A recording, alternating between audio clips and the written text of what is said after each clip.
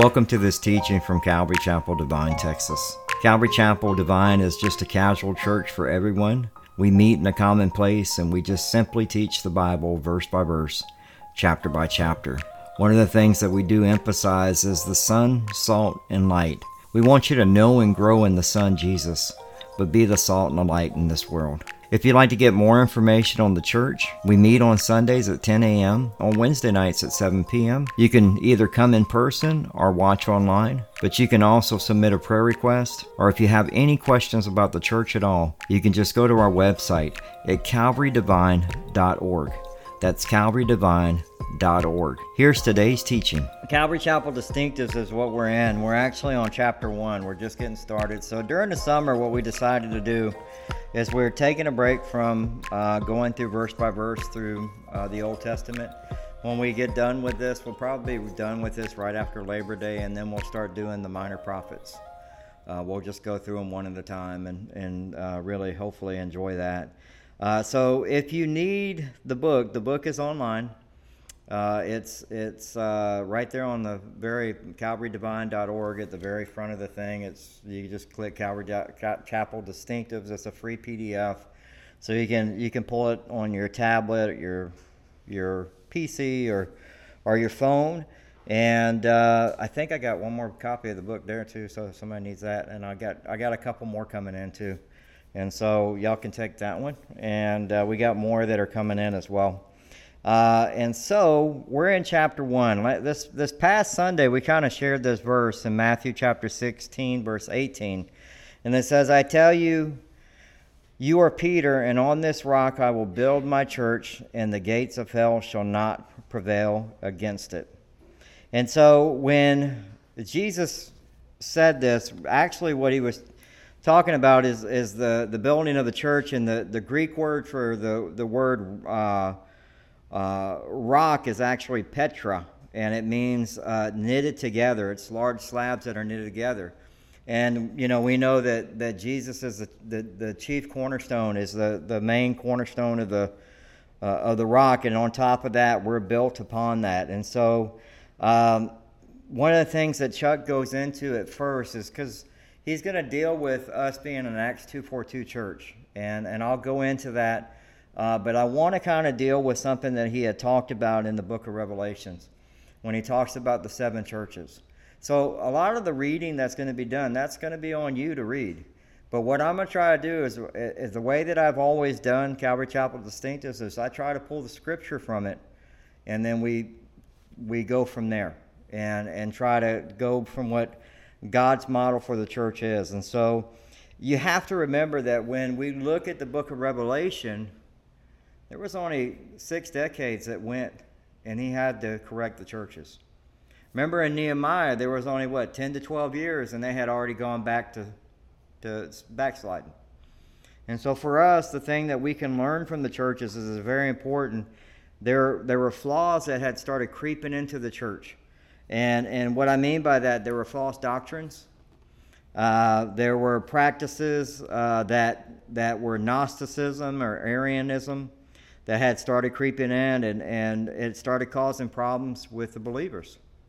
And so what people had begun to believe had started being skewed by the people that had started infiltrating the church. And so it's important for us to look at it. So the first one is in Ephesus. In Revelation chapter 2, verses 1 through 7. This is the one that we all know because it's that question, have you forsaken your first love?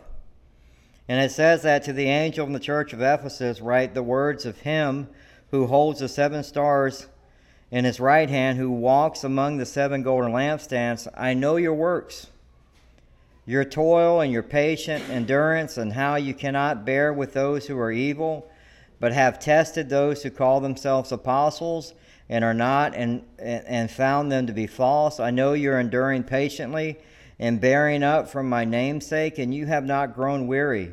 And here's what he has against them in verse 4. But I have this against you, that you have abandoned the love you had at first. Now, if we read that verse, one of the things that starts happening to them is as we go further in, there are going to be some people that come into the church that start causing problems. And they take their mind off of the things that were supposed to be first, which is Jesus. And that happens very easily. It says in verse 5, remember therefore from where you have fallen, repent, and do the works you did at first. So he's telling them, go back to when you first started becoming a believer. That's the whole purpose of the church, is for us to grow. It's not to grow by numbers. And Chuck talks about that. Don't expect, and this comes back to what we talked about this past week. You're not going to have a tree that bears fruit the next day. It's going to take time for the church to grow. And so we cannot be focused on the number of seats we have and how many people are in the seats. I don't care about that. What I care about and what my job is to do is to teach the Word of God every week. And then that's God's job. That's the Holy Spirit that does that. And that's what we have to remember, because it can get defeating at times. But we have to remember what we did when we first came to Christ. We were hungry for our relationship with the Lord. We spent time in God's Word. We spent time in prayer. We wanted to be in fellowship. But what happens is we start to fall away. We start to get busy with our schedules. We start to allow things to creep into our life that should have no place in our life. When we first came to know Christ, we would have said, I can't have anything to do with that. But as you've been walking with the Lord, you go, I guess I can go do that. And that's what happens. It says this in verse 5. Remember that therefore from where you have fallen, repent and do the works you did at first. If not, I will come to you and remove your lampstand for its place unless you repent. Yes, this you hate the works of it's Nicolaitans, and which I also hate. And I know most of us call it the Nicolaitans or whatever, but the actual Strong's Concordance is Nicolaitans is how it's actually pronounced. And what they did, he says, which I also hate. I hate. And they were allowing people in this culture that came into the church, and they would tell them, you can marry this person, you can live here, you have to follow this spiritual leader. And sadly, what had happened is they were apostates. They were pulling people from the Lord because they had a doctrine of Balaam. And we're going to see 2 of the churches out of the 7 that deal with these people. They infiltrated the church. I think we had somebody from the Lutheran Church teaching that the Great Commission is racist. So, yes, do we have false prophets? Do we have people teaching things that shouldn't be taught? Yes, it's happening. They were having them commit food sacrifices to idols, and they were committing sexual morality within the church. And so, some people believe, and this is, we based on commentary, when we look at the men that were chosen, the deacons, Nicholas of Proselyte of Antioch, they believe that it came from him being an apostate, that he fell away. That deacon fell away. But he says in verse 7, and this goes back to what we said this past week, he who has ears, let him hear what the Spirit says to the churches. To the one who conquers, I will grant to eat of the tree of life, which is in the paradise of God. You need to listen. Remember, we were in chapter 4 of book Mark, and it tells you to listen over and over and over. That's what he said this past week. Pay attention. So they had lost their first love. You have the church in Smyrna, and they were the church that was under suffering persecution. In verse 10 it says, "Do not fear what you are about to suffer. Behold, the devil is about to throw some of you into prison, that you may be tested for 10 days. You will have tribulation. Be faithful unto death, and I will give you a crown of life." Now, that sounds like fun, right? That's what was happening with the church. The church in Smyrna, they had no words of accusation. The congregation was doing what they were called to do. They may not have had human approval, but they certainly received God's praise. They stuck to what they knew. And yet, even with that, they were going to deal with increased suffering. And we're going to talk about that this week as we get into Jesus in the storm, as they head into the storm.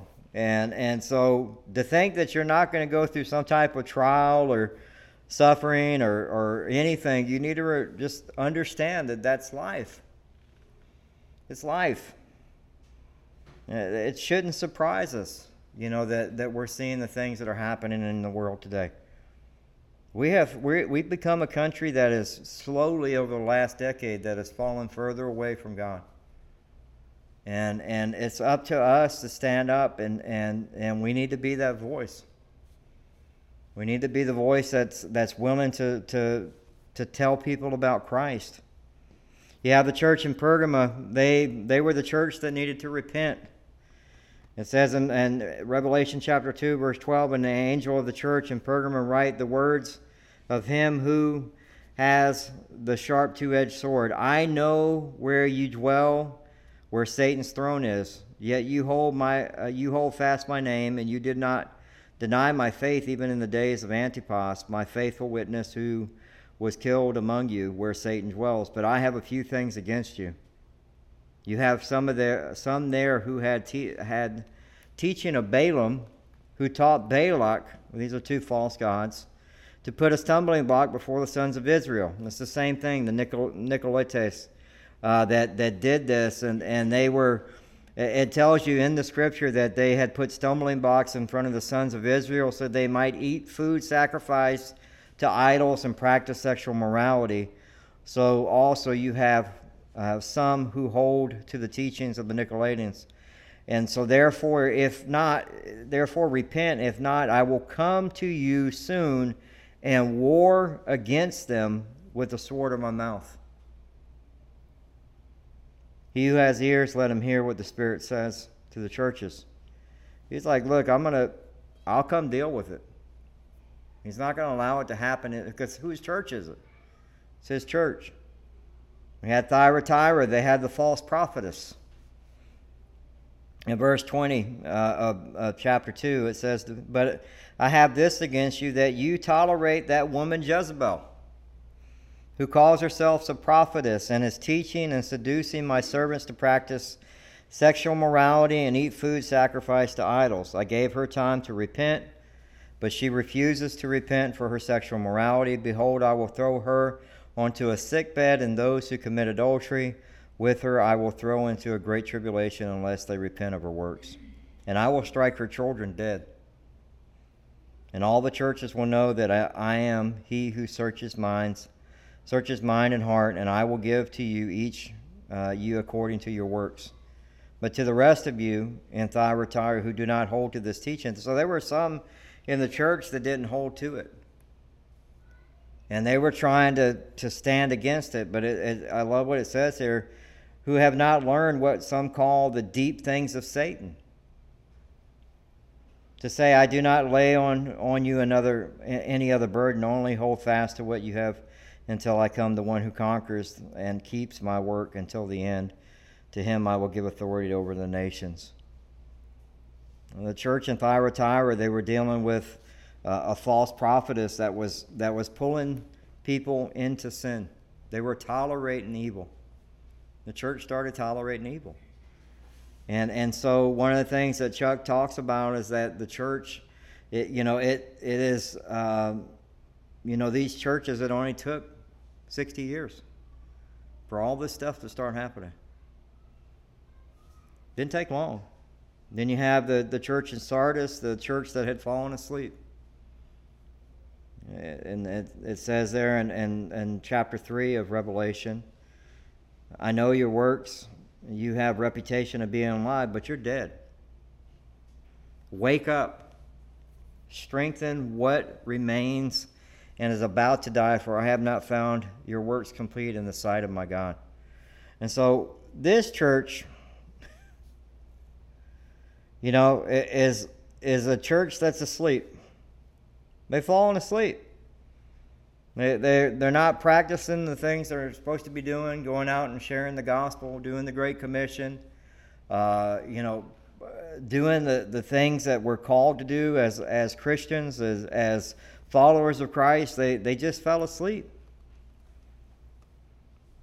And sadly, it's just people playing church. They show up, but they're asleep. And I love what he says. He says, wake up. Wake up. In Philadelphia, the church, the number 6 church, was actually the church that had endured patiently. And I love what it says in chapter 3, verse 10 in Revelation. It says, but you have kept my word about patient endurance, and I will keep from the hour of trial that is coming on the whole world to try those who dwell on the earth. He's like, unbelief, it sees the obstacle, but faith sees the opportunity. And the Lord holds the keys. One of the things that I know happens with a lot of people is fear hits them and they freeze. We walk by faith, not by sight. And I know a lot of times we can allow the things that are happening in the world to cause us to fear. And we can't do that. We can't. I'm going to talk about that more this weekend as we get into the book of Mark chapter 4. And we deal with the storm, because Jesus is like, why are y'all fearful? What's going on?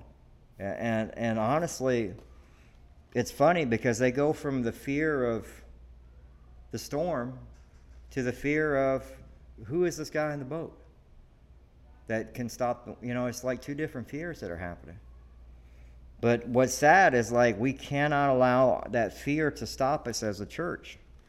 We have the night of worship. We still have a lot of stuff that still needs to get done. But it'll get done. And then, in the back of your head, you're like, well, is COVID going to allow this to happen? Is somebody from the city going to say, no, we can't do this? Why are we having a gathering? I'm waiting for all that to start to come. So we need to be praying for that. It's outside, but, you never know. People tend to get a little shaky because they sure enough put everybody who works for the city back in mask again for the City of Divine. That came out in the city council meeting. So anybody who's a city employee has got to go back in mask, which I was like, man. But last, you have the church in Laodicea, which is the lukewarm church. Now, that's probably one of the most popular verses everybody knows, besides you've lost your first love, right? But the lukewarm church is, so because you are lukewarm and neither hot nor cold, I will spit you out of my mouth. And that's in Revelation chapter 3, verse 16. It's just sad because it only took 60 years for this to happen. Jesus has been removed in 60 years, and this is already where they're at. And Laodicea was known as the church that just kind of stuck in the middle of the road. Didn't want to upset nobody, right? They weren't hot, but they weren't cold. And that's what they were known for. And so God is saying, look, because you're neither hot nor cold, is that verse that he says spit you out, is he's going to throw you up. Nauseated, throw you up out of my mouth. There was nothing that he found to commend them with. Because it's the thing of just coming to church and not doing anything. It's not expecting to hear from God. It's not expecting to enjoy worship. You're just here to be here. And you just come in just as lukewarm as you were when you came out, right? And that's how that goes. So the church, when we look at church history, we find that the model of the church, if we look at it through mankind, we're imperfect. And with that being said, we look to a divine ideal for the church by looking at church history. So we are an Acts 2:42 church, which means that we are led by, and this is how Chuck puts it. He goes, the divine ideal for the church is in the book of Acts. The church was dynamic. It was a church led by the Holy Spirit, and empowered by the Holy Spirit. It was a church that brought the gospel to the world. That's what we're supposed to do. We're supposed to be led by the Spirit, bringing the gospel to the world. In Colossians chapter 1, verse 3 and 6, it says, "We always thank God the Father of our Lord Jesus Christ when we pray for you, since we heard of your faith in Christ Jesus and of the love that you have for all the saints, because of the hope laid up for you in heaven. Of this you have heard before the word of the truth of the gospel, which is come to you, as indeed in the whole world is bearing fruit and increasing, as it does among you, as it also does among you. Since the day you heard it and understood it, the grace of God and truth." And so he's saying, look, y'all shared the gospel, and it was bearing fruit all over the world. And people were being led and being saved by Jesus Christ, by the gospel of Christ. The model of the church is for us to be led and empowered by the Holy Spirit. And that's the early church. They were led by the Spirit of God. In Acts chapter 2, verse 42, it says, "And they devoted themselves to the apostles' teaching and the fellowship, to the breaking of the bread and the prayers." And so one of the things that we have to understand is, like, when we see that they devoted themselves, they actually spent time steadfastly and their mind in constant readiness and constantly ready to do the work of the Lord. They were devoted. That was the early church. That was the early church. And honestly, what Chuck has given us here, this is the pillar, the 4 foundational pillars for the church, is that we are to be about the apostles' teaching, the Word of God. That's number 1, right? Fellowship, which is koinonia, which is not what you think it is. Because a lot of people think fellowship is potlucks and church events, and I'm trying to think. They got a softball team at my other church now, and so those are fun things, but those are not koinonia. Koinonia is where you actually are admonishing each other with the Word. You're spending time. You're actually building each other up, through fellowship, and that's what koinonia is. But it's that having that mindset of being devoted. And honestly, in Philippians chapter 2, verse 2, it says, "Complete my joy by being of the same mind, having the same love, being in full accord and of one mind." They gave themselves totally over to doing the things that God had put on their heart to do. If that's being devoted to go share the gospel with somebody, that's what you're going to do. If God puts it on your heart, the Holy Spirit, to do it. Look, right now we're in the middle of praying for a tour to happen that started off by two guys just talking in a conversation, and we're praying that Texas tour kicks off. And then there's going to be something else that happens over here. And that's going to be fun. If it happens, I'm praying. But we're asking the Holy Spirit to open doors and create a path for that to happen. I mean, the same thing with the night of worship. It's a lot of prayer. It's been a lot of prayer to get to the point that we're at now. We're getting ready to get the commercials to go out on the radio. And so, and that's in the midst of Jarrell having his wife having the baby, just last week. And so, but those are the obstacles. But if we fear, what's going to happen, and that's always the thing: is anybody going to show up? I don't care. I always say, and I always say that if one person comes to know Christ, it was worth every bit of sweat and equity that you put into it. That's what it's about. If one person turns from their sin and comes back to God, then it's worth it. That's what it's supposed to be about. It's like, it's crazy, because I've said this before, and how many people died when they made the statue after they come out of the Moses goes up and they make the statue. 3,000 people died. How many people come to know Christ during Pentecost? 3,000. Same amount. But those 3,000 were devoted to God. They were devoted, completely devoted. They had the same mind, the same love, being full of accord and one-minded to do the work of Christ. And they devoted themselves, and this is something that Chuck talks about, is like we devote ourselves as pastors to the Word of God. That's what my job is. That's what I get to do. It's like, yeah, I have all these other little things, but the fun thing that I enjoy the most is spending time in God's Word. That's the key to Calvary Chapel. It's always been a verse-by-verse, chapter-by-chapter teaching that we've established since the 60s. And so a couple things about being in the Word of God. Why do we always tell you? Because that's the thing that guides your life. That's the thing that you know, if you ask somebody the question, why do I believe or read and apply the Bible in my life, they should be able to answer that question as a Christian. You should be able to tell somebody, you know what?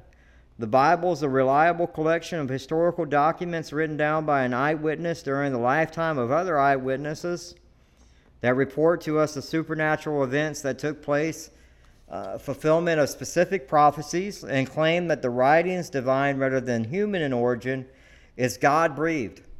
It's inerrant. It's without error. It's 66 books written over a period of about approximately 1,550 years by 40 different authors. Human authors with different backgrounds and 3 different languages, and it all focuses on Jesus the Messiah. All of it. And so I can believe in it.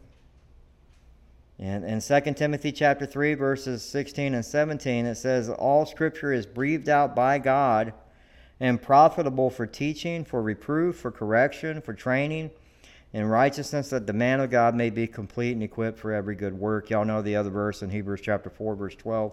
For the word of God is living and active, sharper than any two-edged sword, piercing to the division of the soul and the spirit and the joints and the marrow, and discerning the thoughts and intentions of the heart. It judges the attitudes of the heart.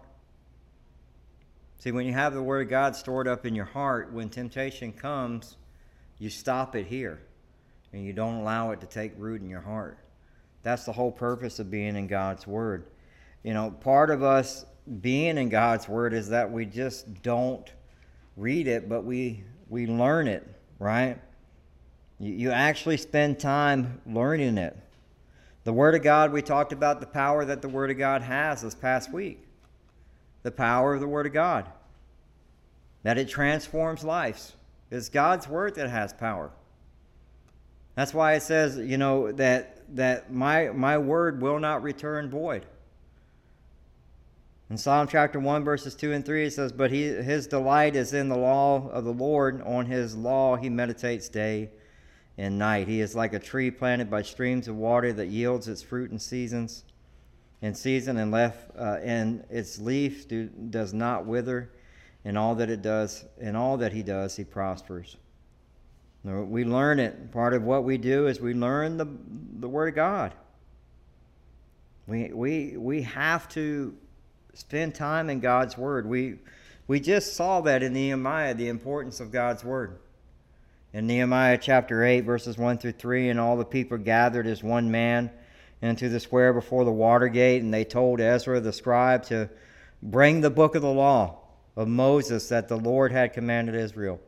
So Ezra the priest, the law before the assembly, both men and women and all who could understand what they heard on the first day of the 7th month, and reading from its facing square before the water gate from early morning until midday, in the presence of men and understand, and women, those who could understand. And so the importance of that is like, it's not just so you read it, but you understand it, you learn it. And you have the Holy Spirit that will help you do that.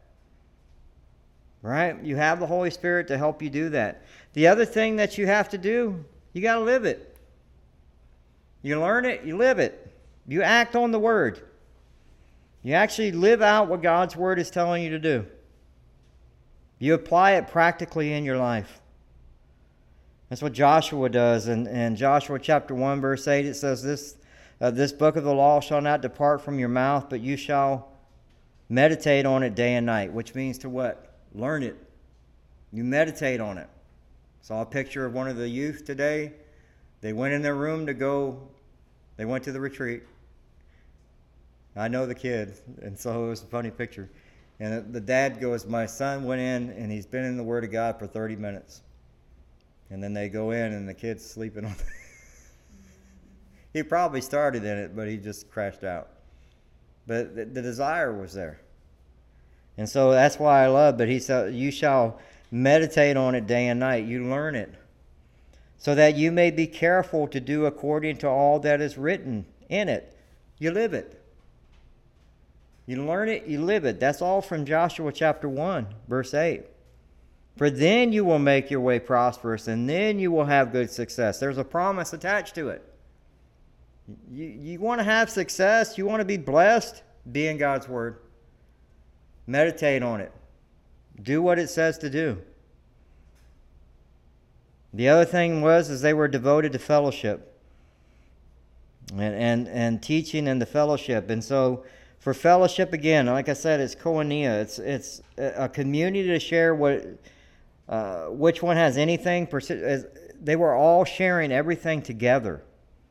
And it says in Acts chapter 2, verse 43, it says, And all came upon every soul, and many wonders and signs were being done through the apostles. And all who believed were together and had all things in common. They were like-minded, doing the work of the Lord. They were getting up and spending time in God's Word. It says in verse 45, And they were selling their possessions and belongings and distributing proceedings to all as to any that has need. So they were trying to help those that didn't have. Because what was happening? People were getting kicked out of their families because they choose to follow Jesus. Well, you're a follower of Jesus, they were being fired from work. You're a follower of Jesus, you can't stay in this house anymore.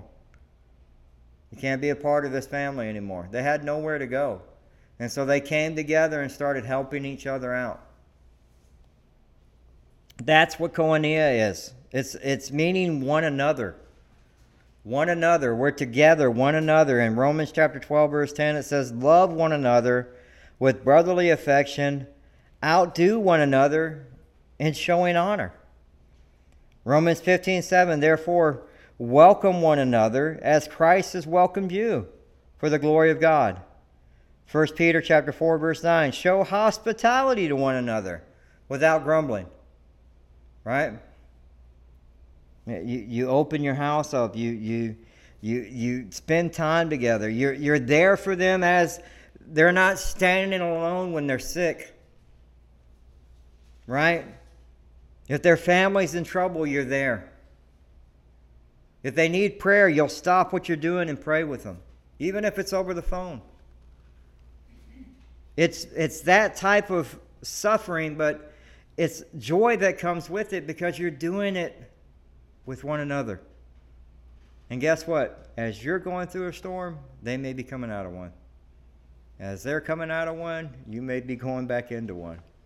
And God's going to use all that. And so we have to be together in fellowship, koinonia. So remember, it's not just potlucks. Those things are great. But it's actually, we spend time talking about Christ. We spend time talking about the Word. We spend time praying for one another. You know, finding out the needs of each other for family. So like we know, hey, our family needed prayer. We let everybody, we need prayer. This is what's going on. You know, and we pray for y'all. And so it's very important. It's that fragrance that we should have. It's that sweet fragrance in Ephesians chapter 5, verses 1 and 2. It says, Therefore be imitators of God as beloved children, and walk in love, as Christ loved us and gave himself up for us, a fragrant offering and sacrifice to God. So the church should eagerly attend and share the gospel, but at the same time, we should be in faith together, evangelizing together. I love doing movie nights and stuff like that and going out to restaurants, but I also at the same time want to know how you're doing. I don't need you to. What's the way that I can say this? Because I've had to I've had to deal with this before early in my Christianity. It's like when people tell you everything's great and you know that it's not. You know, it's not that I want to be in your business. I need to know how to pray for you. And sometimes talking to somebody is some of the greatest medicine ever. Because the Holy Spirit, the koinonia, the Holy Spirit's in that. You're coming together, and that's what's very important. Next, they were devoted to breaking of bread. Now, this can be communion. It can be referred to as communion when we break bread together. But it also can be breaking bread together, you know. It's having maybe the Lord's Supper, but also at the same time spending time outside of church breaking bread together. It's important. And you know, at the same time, I love what it says in Acts 2:4-6. It says, and day by day attending the temple together and breaking bread in their homes. They spent time together. They received their food with glad and generous hearts. How many of us do that? Right? What did you make tonight for dinner? Oh, man. That again? The kids are like, yeah. Trust me, I've done it before, and my kids go, come on, Dad.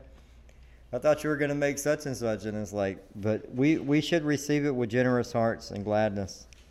But we should be breaking bread. And the last one, which is so important, is prayer. If we're going to be a church, and this is something that we definitely need to start working on, is we need to be devoted to prayer. We need to actually, this is one of the disciplines that we need to have. We just went through the book of Nehemiah, which was all about prayer. Right? I love Nehemiah. He prayed, but I want to read this quote to you from Leonard Ravenhill. It says, revival tarries because there is a lack of urgency in prayer in the church. He went on and said, hell has nothing to fear but a God-anointing, prayer-powered church. And based on that, hell is simply not afraid of the church in America right now. Man, that's a hard one, right? Honestly, I mean, at the end of the day, do we have stuff that we can pray for? You can look at our nation. There's many things that you can pray for. You can spend hours on that daily. One of the things I've learned, even in a big church, is the one of the least attended ministries, monthly prayer. Monthly prayer. It'd be sometimes just me and the senior pastor. And so, did we go home? No, we still prayed. But that's probably one of the most one of the most least attended ministries is prayer. And at some point, this is something I was telling Teresa. At some point during the fall, we need to start making time, whether it's a Wednesday night or not. We need to have maybe a Wednesday night once a month to do a little bit of worship and prayer, and that's something that I think we got to get to doing. And so probably September we'll do that, and we'll do a couple songs, and somebody come up and pray, and do a couple songs, somebody come up and pray, and that's how we'll do it. Because at the end of the day, it's like we got to start becoming a church that prays. Nehemiah, that was what Nehemiah did.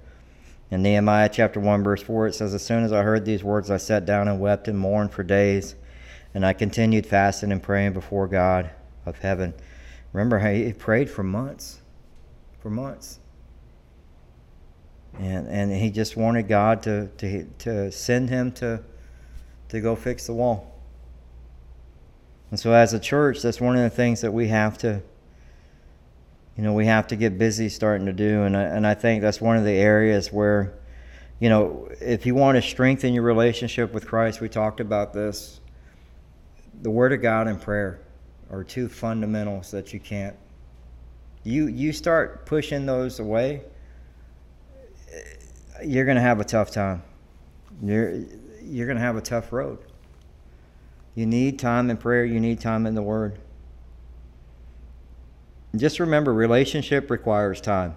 And so we talked about this past week. So an intimate relationship, like the relationship I have with my wife, is 35 years. We're not on cruise control. That's not how it works. I still have to work on my relationship with her. I want her to, I want that love, that agape love, where I do things for her without expecting anything in return. Right? Same thing with our relationship with Christ. It's going to take time. You're going to have to sacrifice something. And there are going to be many obstacles in your way to keep you from having that intimacy with God and prayer and the Word. And before you know it, you're struggling. There was this wonderful, in one of my classes, and we'll close it out here. In one of my classes in Liberty University, our teacher had us read this story by Robert Boyd Munger. And the story is My Heart, Christ Home. My Heart, Christ Home. And it's describing the Christian life as he paints the picture as Jesus enters our life as a new believer.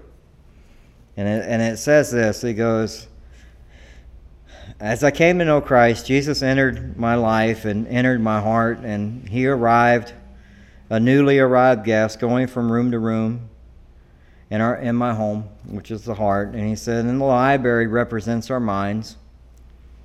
There Jesus found all sorts of worthless reading material and entertainment, which he proceeded to throw out and to replace with his word. In the dining room, which speaks of the bodily appetites, he finds many sinful desires listed on the worldly menu. He found things like power and position, materialism and lust. And he took those and threw those out, and he put in humility and meekness and love and all the other virtues which believers are to hunger and thirst with. The quietest room in the house was the living room, where Jesus had invited me to spend time with him every day. Over time, after a while, I allowed myself time with Christ, and what I ended up finding out is that time started getting crowded out, and my simple fellowship started falling away. And next thing I know, it was virtually absent from my life. I could blame the pressures and the responsibilities of life, but little by little, this time had begun to become shorter and shorter. Somehow I assumed I was just too busy for Christ. This was not a deliberate decision. It just happened.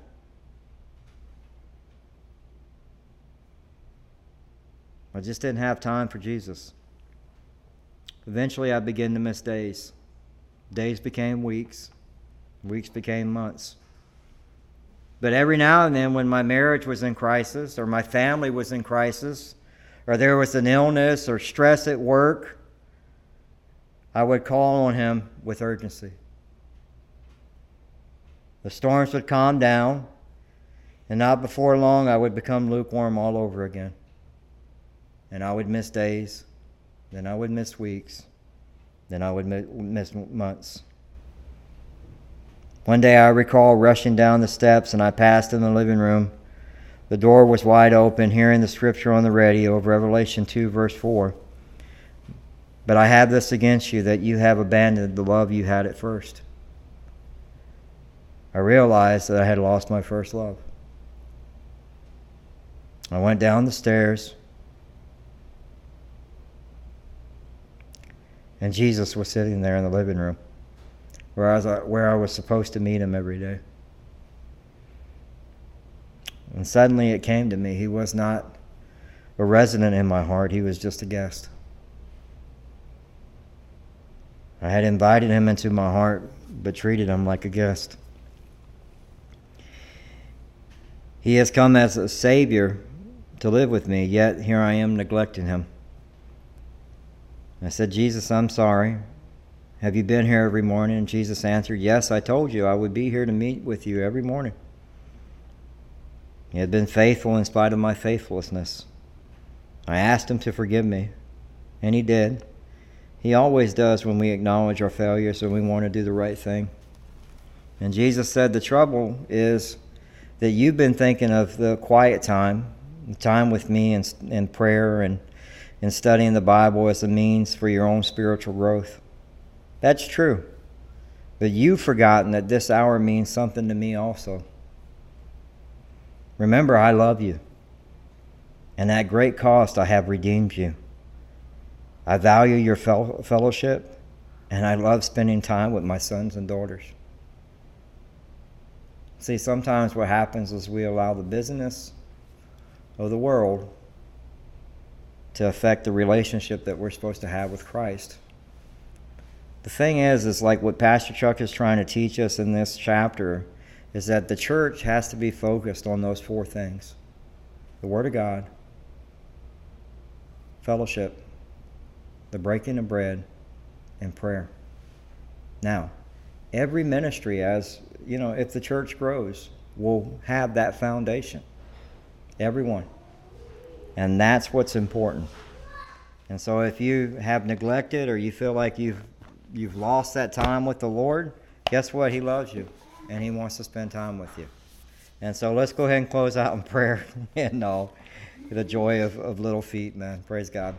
Let's pray. Father God, we thank you so much. I got quiet is what happened. Thank you so much for the laughter. Thank you so much for allowing us to be here. Thank you so much for everyone being back this week. We thank you, Father God. I do lift up Court and Donna to you and just pray for their situation. We pray for Gary and his wife as well. Just pray for healing.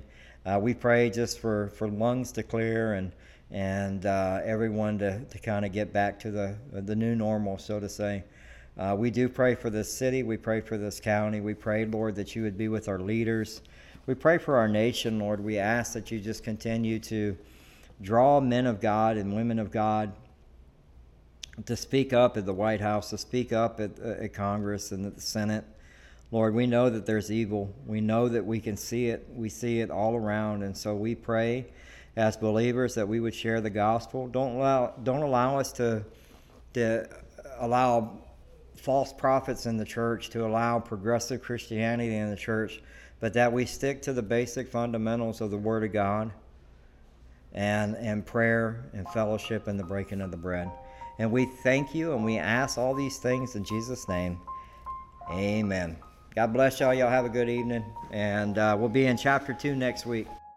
Thank you so much. That was Pastor Michael Petit from Calvary Divine, Texas. Remember, if you need to get more information on the church, you can do that at calvarydivine.org. God bless.